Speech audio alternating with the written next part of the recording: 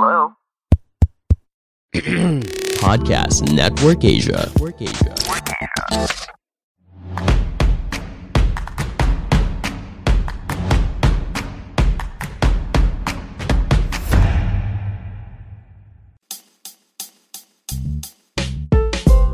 Hello, online world. This is Off the Record with Biggs and Cheska, and thank you so much for joining us here on our podcast. Please do follow Off the Record with Biggs and Cheska on Spotify, Apple, or wherever you get your podcasts. This is powered by Podcast Network Asia. And for today, it's just Migs. We got the opportunity to chat with the UAAP Season 84 champions, the UP Fighting Maroons. Today, we have JD Cagulangan, Finals MVP Malik Diof, Assistant Coach Christian Luanzon, and of course, Head Coach Goldwin Monteverde. Here's that interview. Today, we have UAAP Season 84 champions, Coach Goldwin Monteverde, Assistant Coach Christian Luanzon, Finals MVP Malik Diof, and of course, ang idol ng bayan, JD or Maymay Cagulangan. UP Fighting Maroons, thank you so much for joining us here. And Coach Gold, I just want to ask first, I know, baby, you've had these questions already. Pero for this interview, what was going on through your mind, the bench's mind, especially during the final sequences leading to the final play nung kay JD? At that time, I was just dealing with what's really happening sa court. Tama din ang sitwasyon kasi sometimes on my part, kumbaga, nakikita ko sa mga players na, this is not over, talagang hindi sila titigil. Yung kind of focus na meron sila. Hindi mo maramdaman talaga sa bench or even sa mga players sa loob na tapos na to. Even nag-down 5 kami. Naiisip namin or while it was happening, kumbaga, wala ka ibang worry about the team. Minsan kasi sometimes iisipin mo yung team, di ba? Ano naman sitwasyon. But at that time, may chance na mag-focus na lang dapat natin gawin. Ano ba maging next play natin after that? Kaya nandun lang talaga sa ganung mindset. JD, okay, para sa mga hindi pa nakarinig or hindi pa nakabasa, take us through that final shot. Kasi that was you guys. That was the pick and roll. And kapag balikan mo, you had like 10 seconds left, you had time. Ano yung nasa isip mo nun to make that play? Mga time na yun, para sa akin talaga, wala na yung pressure kasi 69 all po eh. Yeah. Yung lagi ko sinasabi sa interview ko, kahit sinong player naman, kung tabla yung score, kumbaga, di ka na mag-pressure kasi it's either manalo kayo, may overtime pa. And yung shot na kasi ngayon, kumbaga, nandun yung tiwala ng coaches, lahat ng coaching staff. Kahit yung mga players, sobrang, kumbaga, sinanay kami nila, Coach Gold, na kung may gagawin ka mang desisyon na para sa team, nandito kami para lahat sa'yo. Yun yung pinangahawakan ko, and kumpiyansa na. Kaya, doon ko rin nabuo yung kumpiyansa ko. Saka di ko rin alam kahit pumasok yun. Pero na-practice ko yun, pero wala, dumating lang talaga yung moment na yun, pumasok. In basketball, Coach Chris, I guess you could agree, when it comes to that final moments, it may be natural that players would want the ball. You would want the ball, you would want to take the last shot. But Malik, you had that presence of mind to make a good pick, to make a good screen. What was it like, you and JD, during that final moments? What was going on through your mind? Did you want the ball? Or what was it like with JD, communicating with him eye to eye? No, I did not want the ball because I was just waiting for his decision. He's the point guard. And he just gave me an eyes contact. Just Malik, can pick for me. So I said, okay. And I was just looking for the shot clock. I said, 5 minutes left. 5 seconds left. It's time to go. And it was just giving me eyes contact. I said, okay, let me go give him a pick. And you made sure you hit that pick. Yeah. Right? And you almost fell down. Yeah. Yeah. And the previous play, Malik, you had a jam. I'm not sure if it was a pick and roll, but they committed and then you were open. The previous play. Yeah. That's why Angie did not commit to my mind. Because he was maybe thinking, if he commit, maybe give me the pass. And it will be easy basket also. That's why he gave him the space and Maya made a good shot. I'm so impressed with the presence of mind and one for the team, Coach Chris. We always talk about this when we have our, yung mga analysis natin, whether what we talk about basketball. But can you take us through maybe that mindset of players, the work it takes to lead to those decisions? Well, lagi naman kasi pinipreach ni Coach Gold, no, yung staying confident and being responsible at the same time. Personally, I could attest to this because I played under him 25 years ago, 23 years ago to be exact. So if you can imagine the two of us right now, we look alike, but back then, mga buhok pa kami. And I was in high school. So, and even after 23 years when I was playing under him and now being a part of his staff for the last 15 years, one thing that has always been consistent kay Coach Gold, regardless kung sino yung hawak namin, whether it's St. Stephen, Chankay, Adamson, or Enyo, is that he always trusts his players and empowers them. Ako lang yata yung hindi nabigyan ng lisensya, tumira, by the way. 3ND ka naman, Coach. Hindi, di ba? Hindi. Kidding aside, yeah. So, with that being said, no, I think Spencer said this yesterday in one of our interviews, and I so much agree with that. No, and you can ask also anyone on the team, even yung mga hindi nakakalaro. No, minsan mas magagalit pa nga si Coach Gold kung libre ka at hindi ka tumira. So, or even if you shoot half-heartedly, no, and he would know that. So, I guess at that moment, nung sinasabi ni Maymay kanina, talagang buo, even if he missed that shot, for example, talagang buo pa rin yung loob namin sa kanya, regardless kung ano yung naging resulta. It just so happened, obviously, it was a terrific shot in a terrific moment. Kita mo ko yung body language eh. I guess you all would agree. I always go back to that play. Diba? Matigas, yung pag-step back, walang hesitation, walang hint of any fear.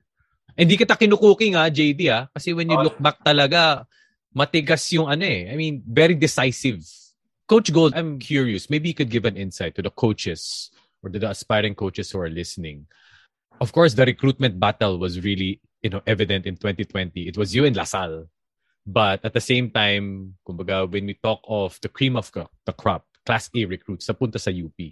And finally, mag-ano na kayo lahat, magpa-practice na kayo lahat. But what is it like, assembling all these best players from the best high schools, best schools? What does it take to coach teams like that? Sa akin, I think, syempre, alam naman natin na, if you have the talent as a team, you gotta, kumbaga, meron kang competitive team to make it or a chance to make it. But hindi ka rin pwede mag-focus so much on sa ganung aspect ng It's more of how to get them to, work together as a team and try to build a team that would really communicate. Kasi hindi rin ganun kadali. Siyempre, tulad sabi mo, iba-ibang pinangagalingan. Lahat yan, kumbaga may talent ng high school. Lahat yan, kumbaga, yung belief in sarili na mataas at yung confidence sila. It's yung, kumbaga, how to take certain roles para sa team. At the same time, make some sacrifices for a common goal. Siyempre, hindi mawala yun. And minsan, may mga conflict din na nangyayari sa team. But ang maganda naman dito, siguro maganda rin kasi set up ka na sa bubble kanina. Na, kumbaga, kabilang kwarto lang, pwede na sila mag-usap. Madali eh. So, yan naman ang maganda sa team. Like yung team namin ngayon. Kasi kahit yung mga kuya, pinupuntaan yung mga mas bata, kausapin sila. Or sometimes yung mga younger guys will talk to them. So, a key factor din siguro pag may team na ganun is really yung communication. And kumbaga lahat, being humble na, you could take criticism or you could take suggestions from a teammate, whether nauna ka o nahuli ka or mas senior ka. And that builds a culture for parang pamilya. Diba? Kahit sa pamilya naman, kahit magkakapatid minsan, ganun tayo hindi pagkakaintindihan. But ang usapan namin dito, let's not just dwell on it. Huwag natin patagalin. Hanggat marami nangyari, pag-usapan natin. Hindi rin naman siguro maganda kung tatabi mo lang. Kasi hindi rin naman, babalik din. So, imagine in different cultures, may ibang sa States, na, iba tiga rito. Hanggang hindi mo may iwasan minsan, syempre, magkakaroon ng konti. Pero, again, I'm very proud of, the team. Kasi na-manage sila na maging open to each other. Coach Gold, I know you may have been asked this after that first game, but usually, like in life or in basketball, there are realizations that come in late. Currently, as of doing this interview, when you look back at that first game, how big was it? What were your realizations? You think things had to happen for you to get to this moment? I guess, ano lang naman yun, para sa akin na, like, you have to experience things in order for you to learn. Kumbaga, nandun kami sa mindset na yun, ever since nag-start kami na we would embrace kung ano mahirap. Siyempre, lahat naman ng tao dumadaan doon. And through that, like yung first game namin talaga sobrang, hindi yun yung vision ng team na kind of gusto namin laro for the start of the season. But instead of, being negative about it, we found ways na, tignan namin ano ba dapat natin baguhin. It may be yung X and O sa game, or it may be yung relationship natin, ano nangyari sa game. Kumbaga, working towards pansin mo grow kami and not hindi lang sa execution namin sa game or defense namin, but yung interaction ng bawat isa. So, naniniwala kasi sa ganun situation. And then, siguro, iba nga actually, after nung game, sa amin, like ako, hindi kasi ako sanay nung nasa gitna nung saya, tumatalo sa gitna. I'm more of the sideline. I've always done that na, nakikita ko yung mga players sa gitna, nagtatalo na, nagyakapan. Yun yung pinakamasarap na pakiramdam sa coach. Alam mo yun, parang yung whatever they work for, nandun sila. Kung sila kasaya, yun din saya sa loob mo. Parang yung naramdaman ko talaga sa I'm really blessed talaga na yung naging whatever that we worked for nangyari. And I thank God for it. Yes. UP finished with 12-2. For you, ano yung although 12 wins, right? And 2 losses is not bad. Not bad at all. Pero siguro, kahit sa wins and losses, JD and Malik, what have been the most challenging parts of the season for you? Ano ba? JD. Ano yung pinaka-challenging na part this season para sa'yo? Challenging na part is yung siguro, yung time na kung naglalaro kami, nananalo kami, pero wala yung saya eh. Wala yung enjoyment sa laro ba. Kaya after nun, yung mga time na yun, pinausap kami nila Coach Cool. Hindi maganda ito yung nangyayari. Kailangan namin mag-usap, kailangan namin mag-reflect kung ano nangyayari. After naman dun sa pag-uusap na yun, lahat nagsisiyahan sa loob. Yun yung talaga. Pero yung challenging talaga yung naglalaro kami na hindi kami nag-enjoy. Kasi mahirap di ba? Basketball lang yan, kailangan mag-enjoy pa rin. Baka pwede mo matanong, JD, bakit nagkaroon ng ganong pakiramdam na hindi nag-enjoy at times? Kasi may mga times yung isang kakampi namin, pag nagkakamali siya, dinadamdam niya, kaya yung mood niya parang nawawala. Parang bagsak. Nangyayari naman yun. Diba? So parang makikita mo, yung sa ibang players naman, parang ang kulang ng encouragement. After nun, nag-usapan namin, kailangan natin mag-encourage sa isa't isa.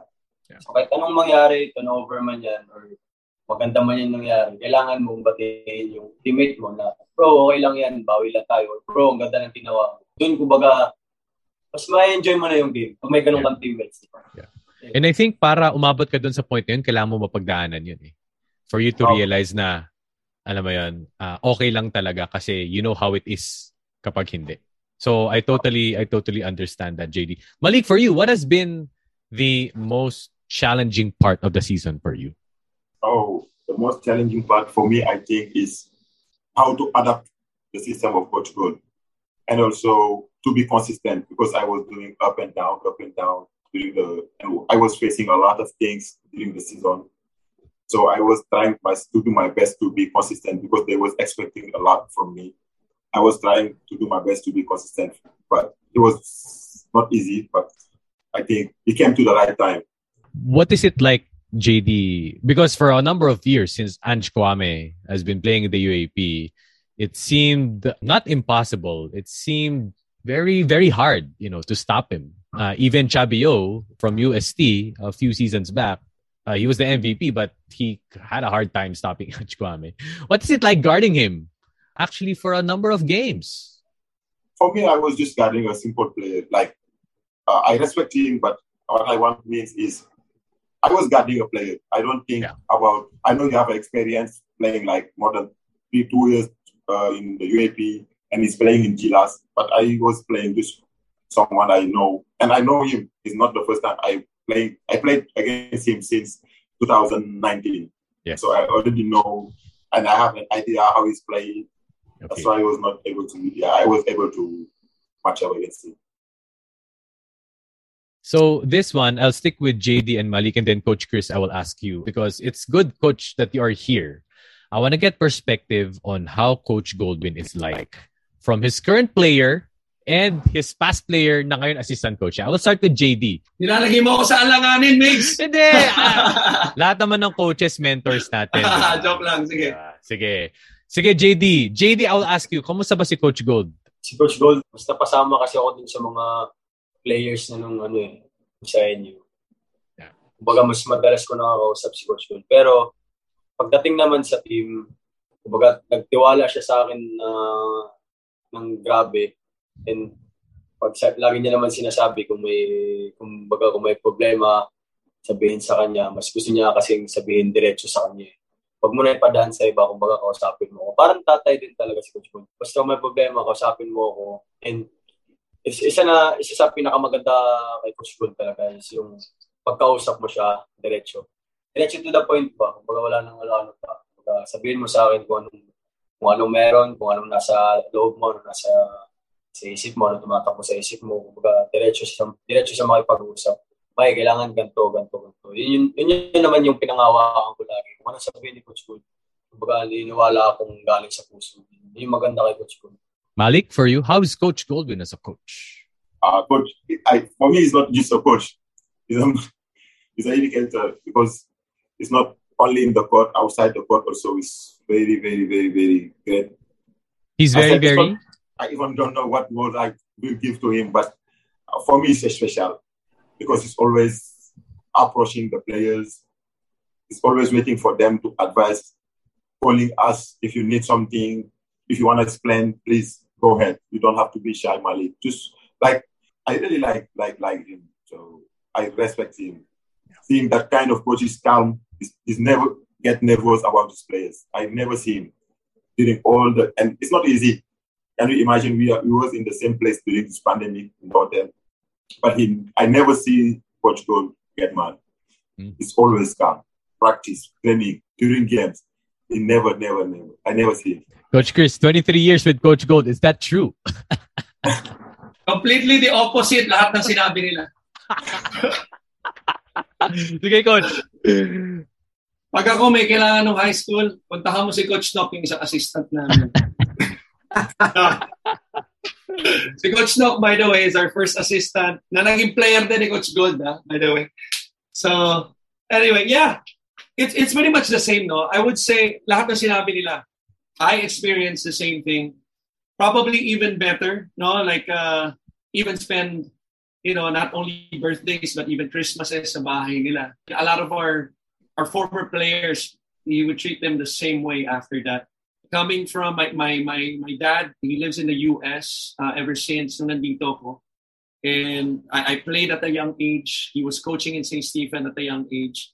Him and his assistant coach, my brother-in-law now, Coach Al, he's like a father to me, even up to this point, even though he wouldn't admit it. I think the only difference, I think the only difference is that yung nakikita nilang Coach Gold ngayon is Coach Gold 3.0, okay? Which is yung mas tamed. Pero ano yung 1? Ano yung 1 tsaka 2? Yung 1.0, sabi ko sa inyo, parang tsunami. Pag magalit. Okay, so obviously he was younger. Back then, yeah. More passionate. Yeah. I think is the proper word to use.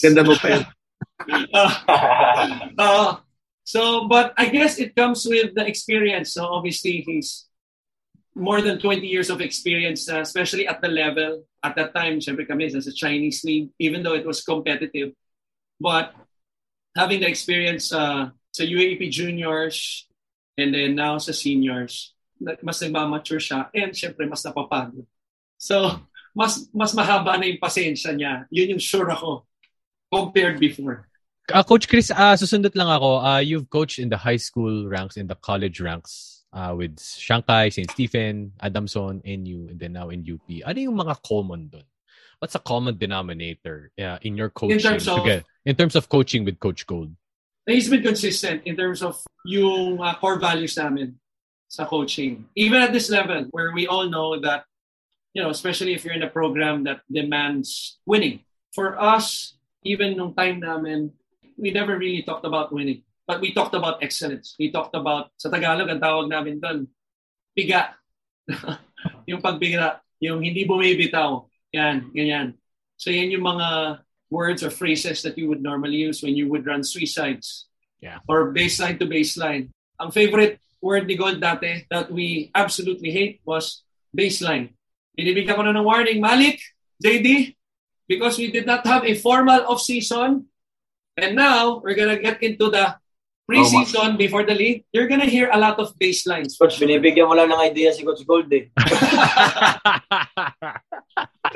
Nag-tame na nga daw, di ba, Coach Chris? Baka pabalikin sa 2.0 yan, Coach. Yeah.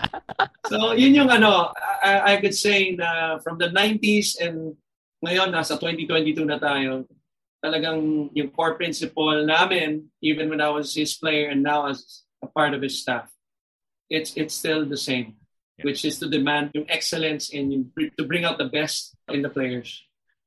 Coach Gold, you've recently had your bonfire and the whole UP community from all generations pupunta ng bonfire. How was that like, Coach?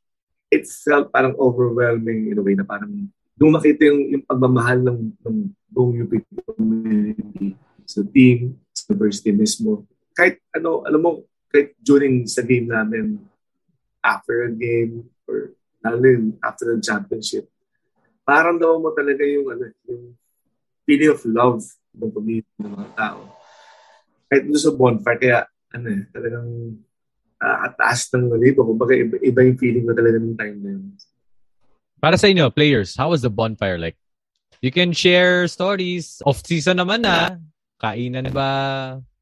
Ay, grabe. Bonfire? Bonfire. Grabe yung community. Grabe. Crazy. Yeah, it was crazy. Pag tumayo ka sa harap, tapos yung community, nakita mo. Sobrang nakita mo sa mukha nila yung tuwa na after 36 years, di ba, nabalik yung corona sa UP. Sobrang nakakatawa as a player. Kasi grabe sila sumuporte. Nakakatawa talaga. Iba yung UP community talaga. Yun yung masabi ko. Sobrang iba yung UP community. Malik, what was the best moment for you in the bonfire? The best moment is when I saw... No. When I saw Lola, she was telling me I was crying. I said, wow. In this age, you won the championship, I was crying. I was like, wow. That moment, that feeling, I said, wow. Many did. Yeah. Many did. Many cried. Yeah. Many cried. Because of the hope. Sorry ako. Sige, JD, go. Sorry, may isang prof nag-message sa akin. After nung game namin against Lasal nung game 2. Kasi may na-discuss siya ata doon sa MOA na naumpok yung sister-in-law niya yun. So, after yung sister-in-law niya, dinala na sa hospital. Pero yung iniisip niya pa rin, kami, kung nanalo ba kami. Isipin mo yung kuyan, di ba? Nasa peligro ka na, pero yung iniisip mo pa rin yung UP Men's Basketball team. Pero, grabe yun. Yun talaga ako na-amaze. Grabe yung UP magsuporta. Kasi grabe, nandun ka na sa hospital, pero iniisip mo yung mga players pa rin, or yung team kung nanalo ba. Yun lang, nakakano. Gusto ko lang i-share yun kasi grabe, hindi ako makapaniwala na ganun pala sila sa mga athlete nila. Ganun ka-passionate. Opo, sobra. Kasi ito na nandito na Season 81, Season 82, medyo hindi pinalad, pero itong 84, sabi nga, di ba, ng karamihan, destiny nga talaga. Destiny. Okay, thank you so much, UP Fighting Maroons, for joining us here today. Wanna ask kasi most likely, we'll hope that another season will come in, maybe late 2022. Coach Chris, ano ba usually ang off-season preparations ninyo? You would have to ask si Coach Okay, Gold. Coach Gold. Sige, Coach Gold. Well, right now kasi, kung iisipin natin yung dumaan na season, kumbaga yung games every other day. Kumbaga tuloy-tuloy since from the start. Siguro right now, yung team would deserve yung rest muna. Maraming players din na going through some injuries na iba sa kanila pinipilit na maglaro. And I think they need yung time to get back to recover from lahat ng dinaanan namin this season. But definitely yung coaching staff would plan out na kasi maiksi lang yung panahon namin before it starts again. So we would take that opportunity as in sa staff namin na habang nagpapahinga may player, kami naman would plan out kung anong gusto namin for this season. Then siguro pwede naman mag-start hopefully by June or third week or maybe or July. Sa madaling salita, in a nutshell, yung sinabi ni Coach Gold, mga players pahinga, coaches hindi. Wala. Pinagdala ni Coach Gold. Pinagdala niya. Coach Gold. Or, Coach Chris, baka day one maririnig natin kagad pagbalik niyo. Baseline. Coaches ng tatakbo. Yung maganda, Coach. Gold, di ba usapan na yan? Mag-resign na ako.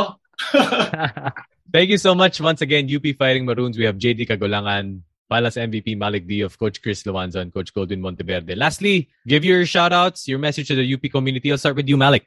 I just want to say thank you to the UP community, to my coaches, the management, and just thank you. See you next season. A man of few words, just like your finals MVP speech. I like it. I like it. Yes, I like it, Malik. Sige, JD, ikaw. Gusto ko lang po mag-thank you sa UP community, sa walang sawang suporta niyo po sa amin.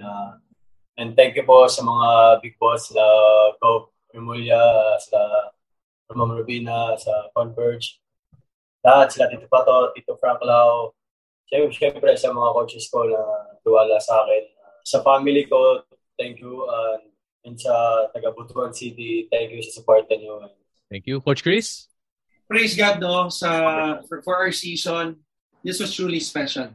So thank God for that. I want to thank the community also. Coming from UST, we have a passionate crowd sa Tomasian community. Ibang klase rin dito. In their own right, ibang klase. Tulad ng sinasabi ni JD kanina sa kwento yan sa professor. I personally had that experience as well na walking sa campus kahit na hindi ako kilala pero lalapit, hindi congratulations, thank you, and ramdam na ramdam mo yung talagang ng tao, yung support ng tao, and just their love for the team itself. So thank you, nakakataba po ng puso obviously sa supporters namin from Governor John Vic and sila Boss Ag sa Nowhere to Go But UP, sila Boss Renan, Boss Pato, marami pa, si Coach Bo, obviously. So salamat sa inyong lahat. Thank you, Coach. Coach Gold. Sa akin, I want to thank the whole UP community sa support nila sa amin throughout the season. I want to thank also yung mga players na being open and trusting yung coaching staff. I want to thank the management, sponsors, Nowhere to Go But Up, sila Governor John Vic, si Ma'am Rubina, na hindi lang sa yung times na nanalo kami, but also doon sa time na games na natalo kami. Yung mga text na, encouraging text na binibigay sa amin, it really meant a lot. I want to thank the university for giving us this chance, this opportunity na makapag-coach for UP. Personally, I really feel so blessed to be part of it. All right, there you have it. Once again, congratulations to the UP Fighting Maroons champions of UAP Season 84.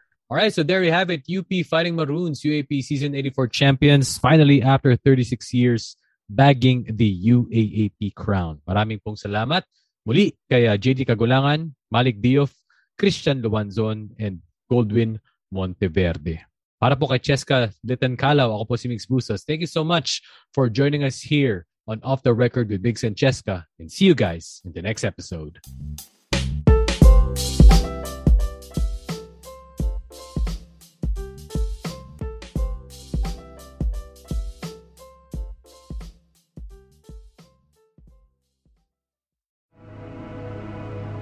The views and opinions expressed by the podcast creators, hosts, and guests do not necessarily reflect the official policy and position of Podcast Network Asia, the hosts of the program, or other programs of the network. Any content provided by the people on the podcast are of their own opinion and are not intended to malign any religion, ethnic group, club, organization, company, individual, or anyone or anything.